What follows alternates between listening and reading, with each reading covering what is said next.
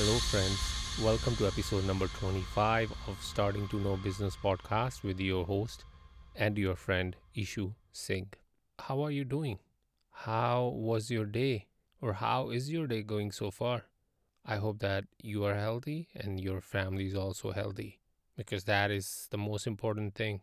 Podcast, connection, doing things, business, jobs, whatever that comes second, or I would say that comes last. First is your health and your family's health.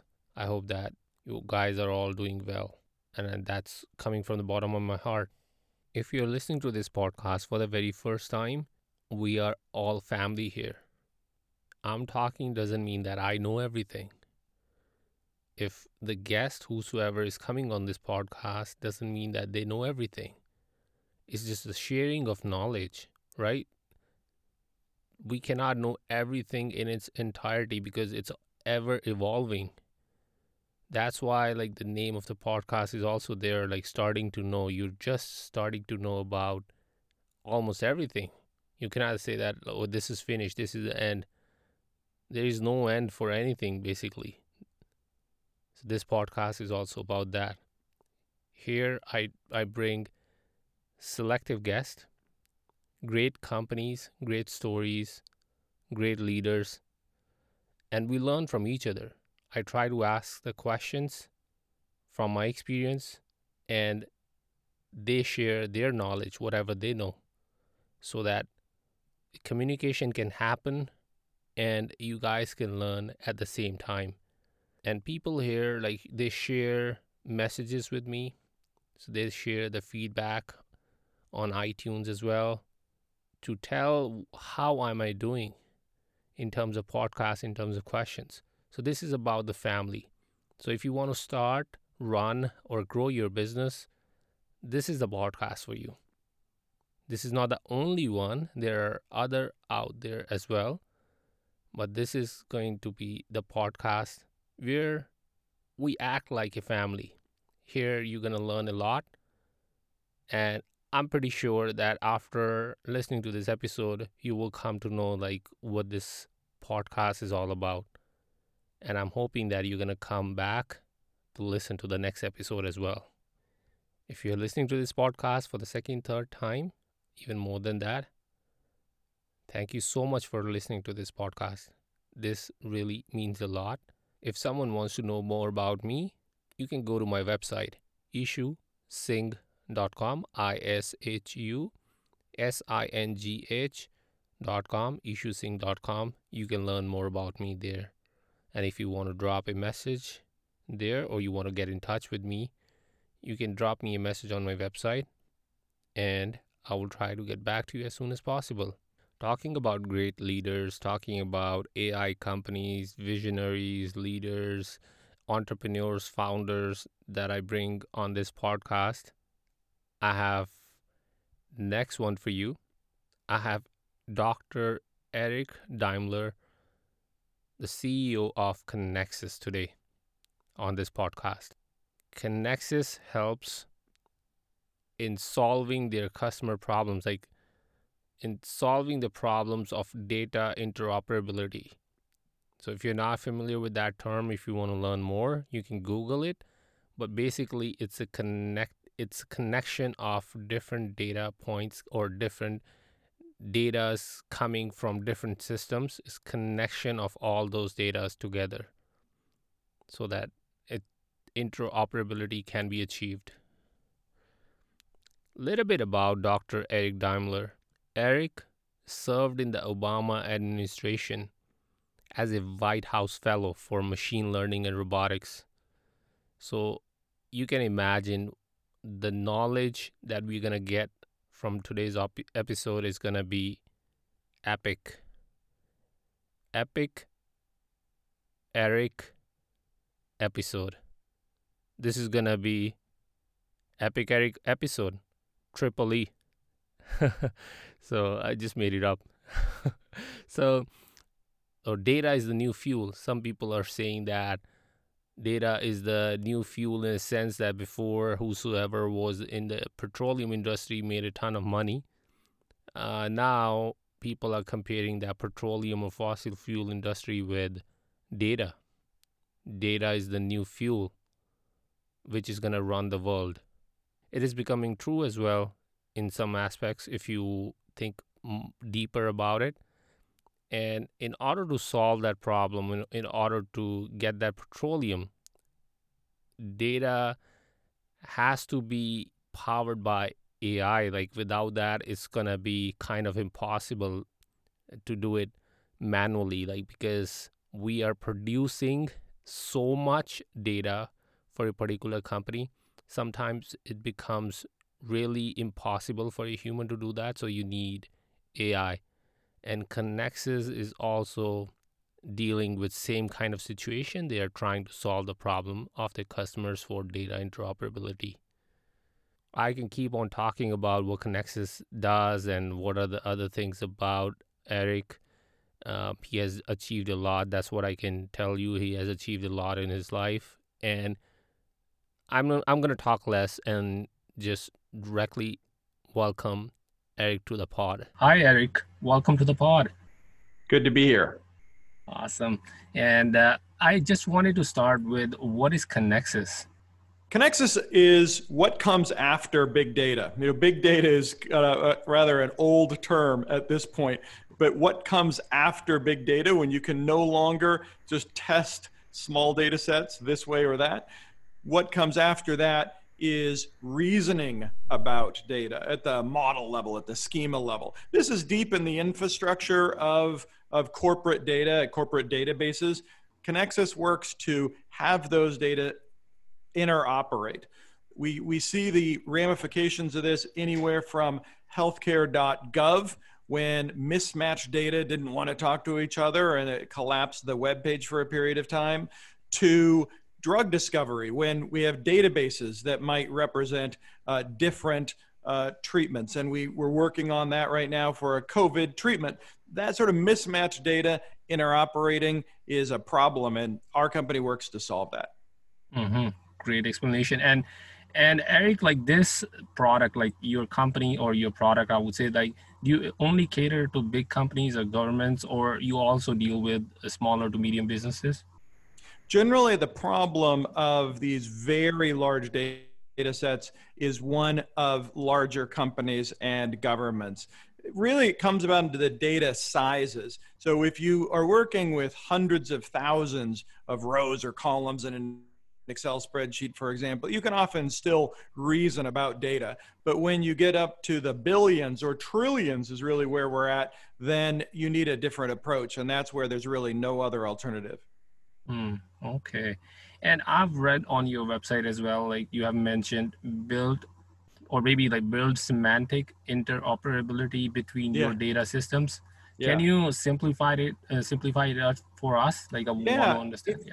Yeah, absolutely. It's that everybody can experience with not a lot of data that pretty soon your storage of data in your relationships with data are not actually based on meaning. They're often just based on legacy circumstance.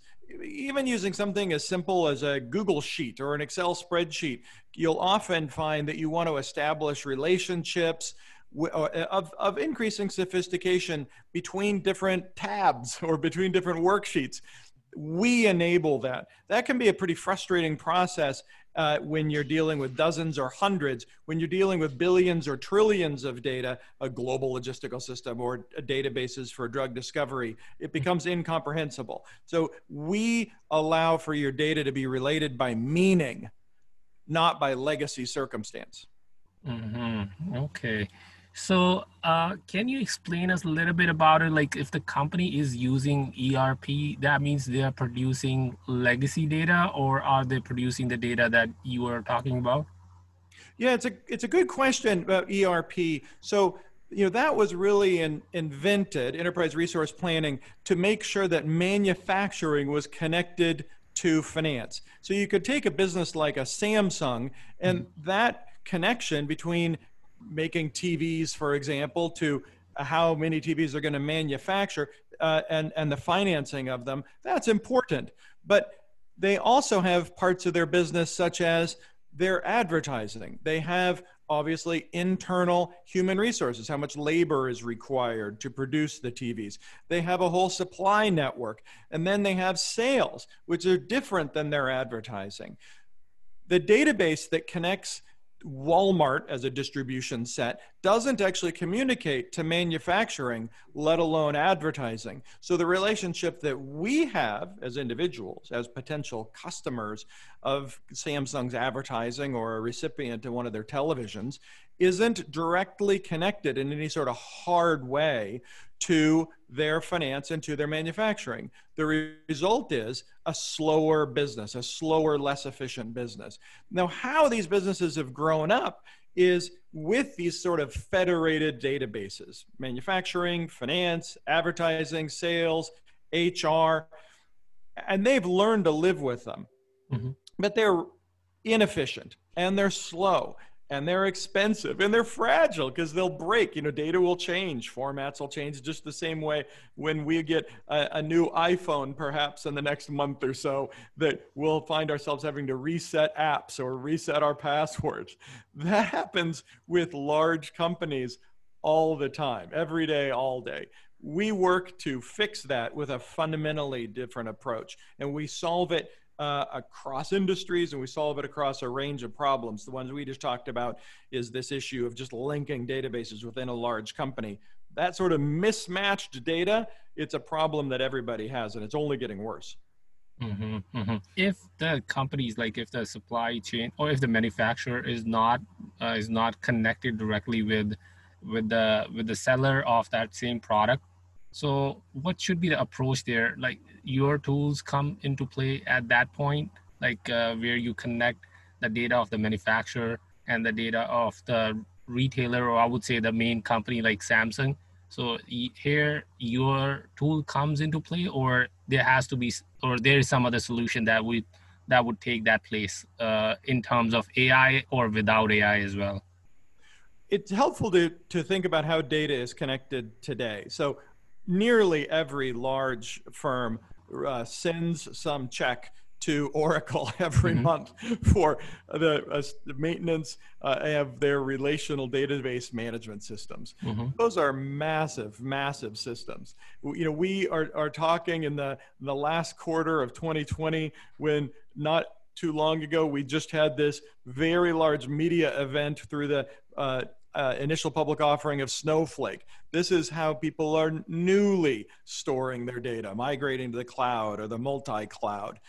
But that is just a way of storing bits. How the data actually becomes integrated, how the data actually interoperates, is a totally different issue, and a very hard one. It's solved today through a lot of manual effort. So we have people that will just look at one piece of data, think of an Excel spreadsheet, and another piece of data, think of another Excel spreadsheet, and they will work to reason in the most manual, dreary way about how data can talk to each other. This causes complications like healthcare.gov, but what Connexus is working to do is we're working to integrate that data once and for all. So we create magic. We're not reading somebody's mind. If we, for example, are working in drug discovery, we're not life sciences professionals. So in that example, there are drug databases that have been created over the decades. One of these drug databases may contain a question about smoking. Mm-hmm. Are you a smoker? Yes, no. We might reveal some additional knowledge over the coming years that modifies that question. So the next drug database question will say, smoking, how much? And then we might see some well-meaning life sciences professionals add some nuance to a future drug database. And it'll say, well, smoking, how much? How long ago did you quit? And the life sciences professional may say, well, they quit 10 years ago at a pack a day. Those are three different ways of representing, did you smoke? The current way of integrating these drug databases in order to produce drug trials, in order to produce a COVID vaccine, would do, we'll say, one of two things.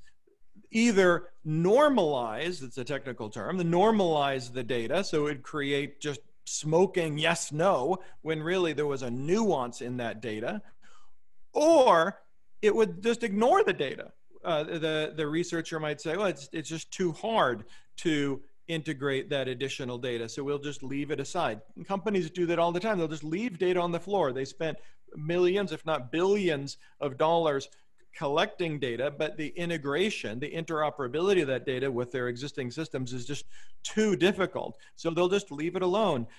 And the result is that besides the process being slow and expensive and fragile, is it's worse than it could be.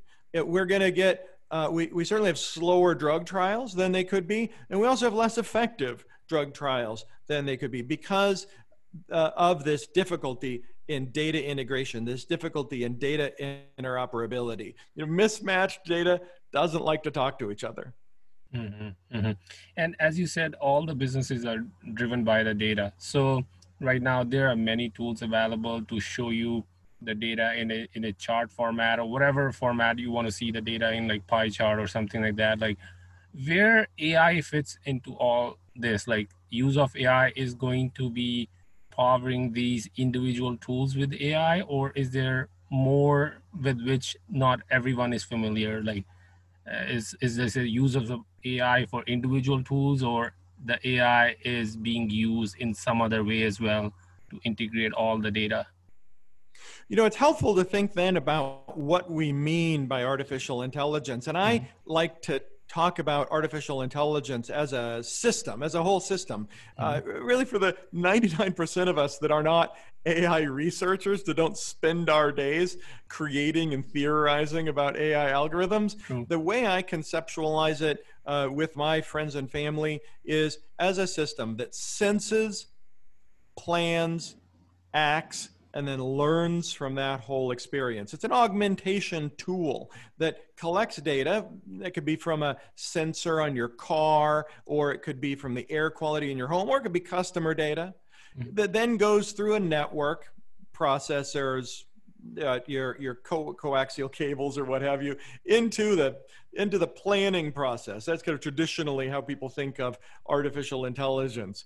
And then a decision has to be made about whether that's acted upon. Should the autonomous car slow down at the upcoming crosswalk because that shadow could be a person, or is it confident to maintain its speed and continue on through that crosswalk at the same speed? A decision is made because often AI outcomes are probabilistic, not deterministic. So there could be a probability of comfort, just like humans.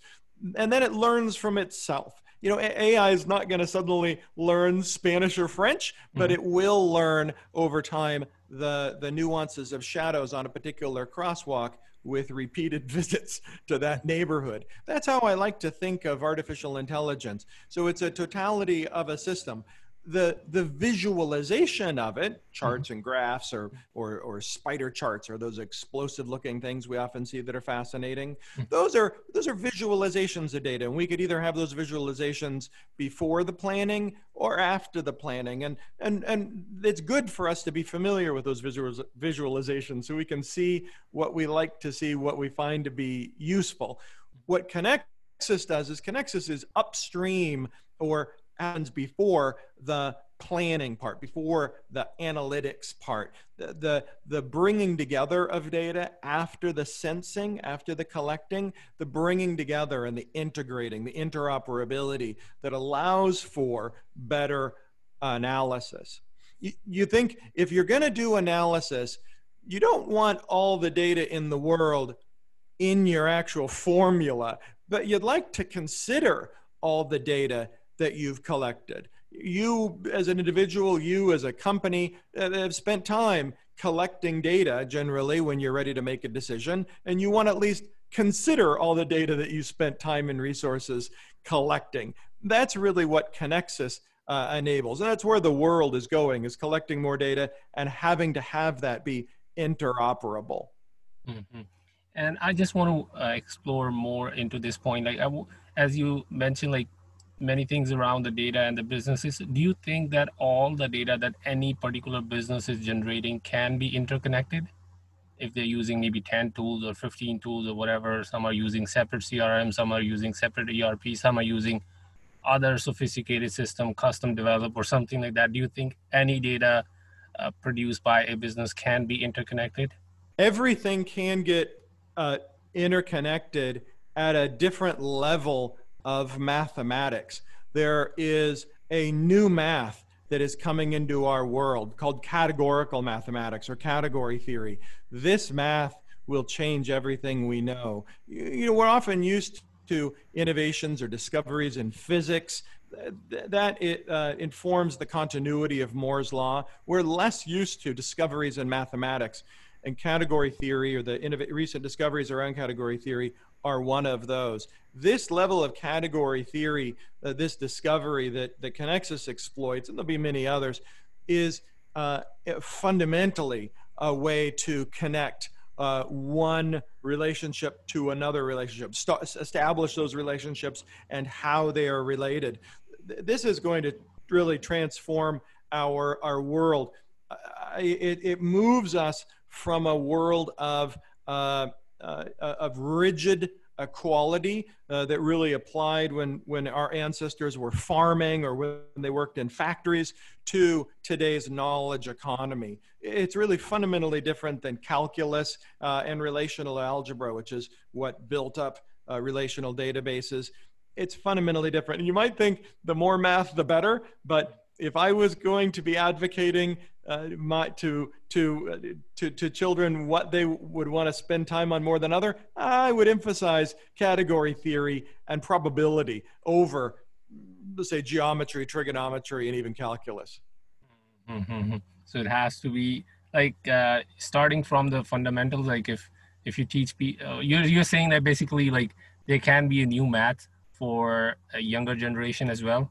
To think yes. from different point of view, right? Yeah, categorical mathematics is the way to establish relationships. So it's really the math of the future. It's more useful if you think of the way in which you and I are related. The recent math, around which my PhD was based on graph theory, it establishes that we can have a relationship upon a particular domain, our love for Toronto or our love for these sorts of conversations. But the new math would establish a relationship that's a little more firm. So not just along an interest, but a more firm relationships about interoperability. So when is one substitutable for another? Not that you and I are substitutable in many or most circumstances, but there are some relationships where you can say, well, we're not actually literally the same person, but we may be equivalent in some level of abstraction. Say the testing of a drug for COVID. There are some characterizations where not a rigid equality, but an equivalence is more appropriate. And that's just a small sample of maybe how equivalents are going to come into our world and how it's more appropriate. Mm-hmm. Interesting. And Eric, who came up with the idea of Connexus, like you or someone else? Yeah, we have three co-founders, me and Dr. Ryan Wisniewski and Dr. David Spivak. Dr. David Spivak is a math faculty at MIT, and he's really, we'll say, the genesis of the discovery for category theory that enables our technology. And Dr. Wisniewski is the one that was able to translate the math into code. In something that could potentially take to market. And what I help do is turn that into something that is scalable and kind of enterprise available, we'll say, something that actually works as a business. Okay. And Eric, like how you found the starting point to this AI world, like, and I was curious, like I wanted to particularly ask you this question, like as you have worked for the Obama administration as well. So just wanted to ask you how you came to this AI world. You were always like kind of into computers, programming, you wanted to get into it, or what was the starting point? I'm just going behind the scenes now. I am grateful to have had a very privileged existence, really starting with the wonderful accident of choosing good parents. My father was an engineer, and between the encouragement of my mother and my father, I would spend many times in the basement when I probably should have been playing outside in the sun, working with the gods of electronics and computer-like things that were collected in our basement from my father. And I built my first computer with some other tools, literally a soldering iron, when I was 9. And I have had a fascination with AI in various forms, probably not long after that. Okay. This is an interesting story. So you were always into these kind of things. So that's how you progressed into this AI world. Yes. Yeah. And is there any number, or are there any numbers that you can share with us, maybe about your company in terms of deals, or in terms of the amount of data that you are seeing, or maybe in terms of industry that you can share with us? Any kind of numbers that is kind of new or not everybody knows about it? Trillions. This is the number I'll share. Trillions. The idea is that the numbers that we have contemplated in our world are small by comparison of what will be with us even 2 years from now. The multiplier of the amount of data that we have around us is something on the order of today's data representing only 10% of all data that will exist even 2 years from now. That's how quickly data is exploding. It's really unfathomable. It's probably most easy to imagine when just thinking about stars in our galaxy. It's just very, very difficult to imagine. So we have to have a different way of relating to it. What we do as Connexus is we help this different data interoperate. So an example of this is work we've done with Uber. And this is data or an experience that I can share where Uber, for all the smart people they have, and they have some very smart ones, and for all the money they have, and they have a lot, they grew up with these mini cities being independent of one another in the analysis for their business. So they could, for example, look at the relationship between supply and demand for their ridership in Toronto or in Ottawa or Montreal, but they couldn't look for the whole of Eastern Canada, let alone the whole of North America or the whole of the world. They had to do statistical comparisons between those cities. The modeling of all of that together is what Connexus has enabled for Uber. And that's what we've been enabling for other companies addressing, for example, a COVID vaccine, or other companies, for example, with their post-COVID logistics systems, or with other companies, for example, with farming and making agriculture more efficient and greener. That sort of analysis, making better decisions for government and for businesses, is just at a scale that requires a different level of effectiveness. The companies that modernize to that extent will be rewarded for their investment. We see right now in a COVID world how previous digital investments have been paying off for those companies that had invested. We, Connexus, are enabling that new level of effectiveness, that new competition for large enterprises and governments. I agree. Basically, you're saying that whosoever invested in technology earlier, before COVID time, it's now kind of flourishing or kind of getting the fruit out of it, because the companies, I'm seeing some companies, not specifically in the AI world, but some companies who already started shifting the education world to online, like completely going digital online, getting rid of the classes and things like that, saw a tremendous amount of growth in these times, rather than if you compare like new companies coming up with new platforms trying to go online, but there are already competition out there. Before they were small, but now they are big. So it's kind of a shift in whosoever was big is now getting even bigger. In some cases, whosoever was big is kind of seeing a decline because they didn't change their strategy or whatever they were working on. They thought, okay, it's working, so keep it going so we don't have to change. And now seeing a lot of negative things as well in terms of business growth. So what do you think, what is the future of business with the use of AI? That's my going to be kind of final question. I want to wrap this up. Before wrapping it up, just wanted to ask you, what do you think where AI is going to take business, or where business is going to take this AI? I think the companies that invest in the system of AI are going to be well rewarded. And I think the people that listen to this podcast need to be engaged in the totality of that system.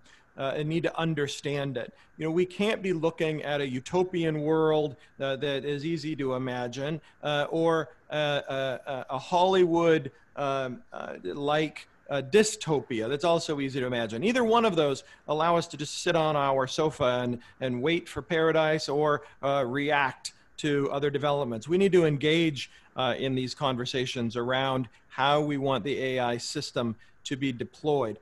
And I encourage people to look at this as an augmentation tool, look at this as an automation tool, and talk about where we would want human circuit breakers in automation, where we would want an audit of the tool. We don't necessarily need to look inside of a black box, but we would at least want to see the predictable outcomes from a potential black box. And are we okay with those outcomes? And is the auditing process revealing a consistency from our expectations relative to that black box? That's a type of engagement that all of us need to be a part of, because the future that we give to our children for AI will be created by us today. You know, we're living with the decisions in our transportation system, in our healthcare systems, in many parts of our lives, from decisions made by our parents and grandparents and great-grandparents.